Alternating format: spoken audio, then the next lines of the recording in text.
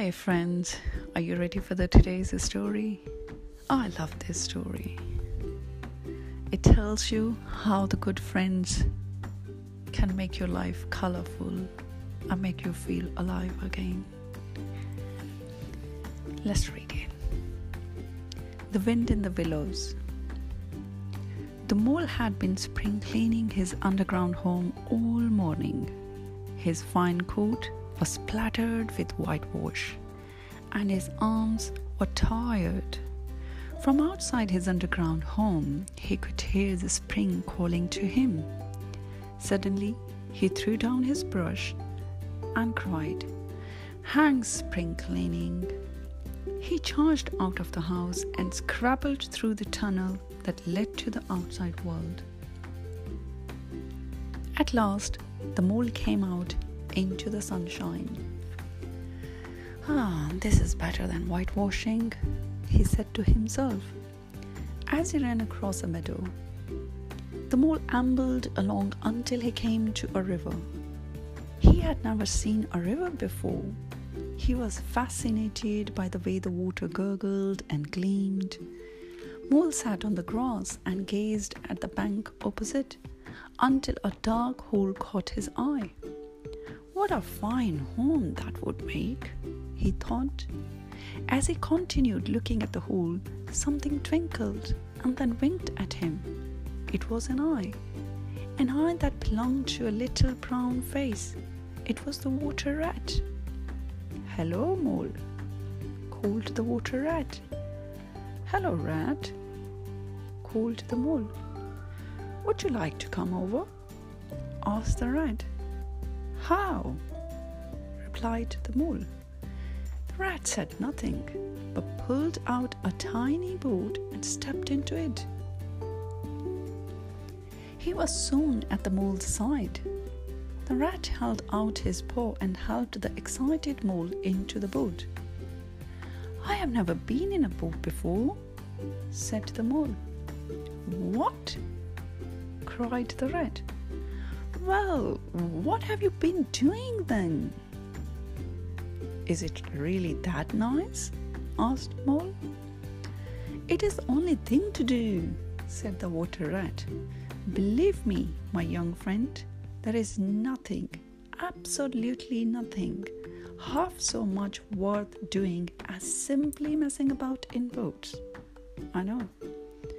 Why don't we go down the river together?" The mole was overjoyed. "Let's go at once," he cried. So the rat fetched a large picnic basket and they were off. "What's in the basket?" asked the mole. "There is cold chicken," began the rat. "Cold tongue, cold ham, cold beef, cold pickled gherkins and salad French rolls." Stop, laughed the mole. "It's all too much." The rat rowed downstream while the mole took in all the new sights and sounds. "What's over there?" he asked, waving a paw at wood in the distance. "Oh, that's wild wood. We riverbankers don't go there if we can help it." "Why not?" asked the mole nervously. "Well, some of the rabbits in there aren't bad. And Badger lives right in the heart of it, dear old Badger. Nobody would mess with him." "Who would want to mess with him?" asked the mole. "You know the usual weasels, toads and foxes. You can't really trust them." "And what's beyond the wild wood?" asked the mole. "The wide world," said the rat. "But I will never go there, and neither will you, if you have got any sense. Here is our picnic spot." The rat tied the boat up to the bank and helped the mole ashore. Soon they were both tucking hungrily into their picnic. Before they had finished, the mole had met two of Rat's good friends. First, there was the otter, who declared the mole a friend of his own before departing. Then there was the badger, who grunted, "company," before making a hasty retreat. Toad was also out on the river. He was testing out a brand new rowing boat and not making a very good job of it. It's another of his fads, explained Rat. Whatever it is, he soon gets tired of it and starts on something new. Soon it was time to leave. As the rat rowed gently home, the mole grew more and more restless. Ratty, please can I row now? Wait until you have had a few lessons, smiled the rat.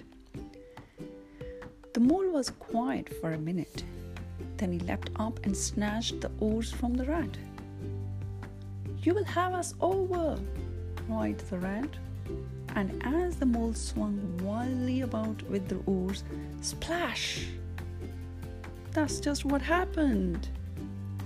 The mole sank, came spluttering to the surface, then sank once more. Then a strong paw reached out and hauled him onto the dry land. It was the rat. Laughing, he dried the mole off and then plunged back into the water to save the boat and the picnic basket. When the mole took his seat in the boat once more, he felt quite ashamed and apologized to his new friend. Oh, don't worry about it, said the rat cheerfully. I think you should come and stay with me for a while. I'll teach you how to row and swim. You will soon get used to it. We'll have a wonderful time. The mole was so happy that he burst into tears. The rat pretended not to notice. When they got home, the rat lit a cozy fire and told the mole river stories until supper time. After a fine supper, a tired, happy mole went straight to bed. The following days were similar to Mole's first day on the river. He soon learned to swim and row. Each day he had fun messing about on the river.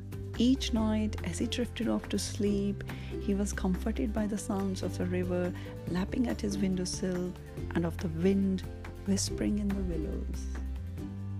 Good night, my friends.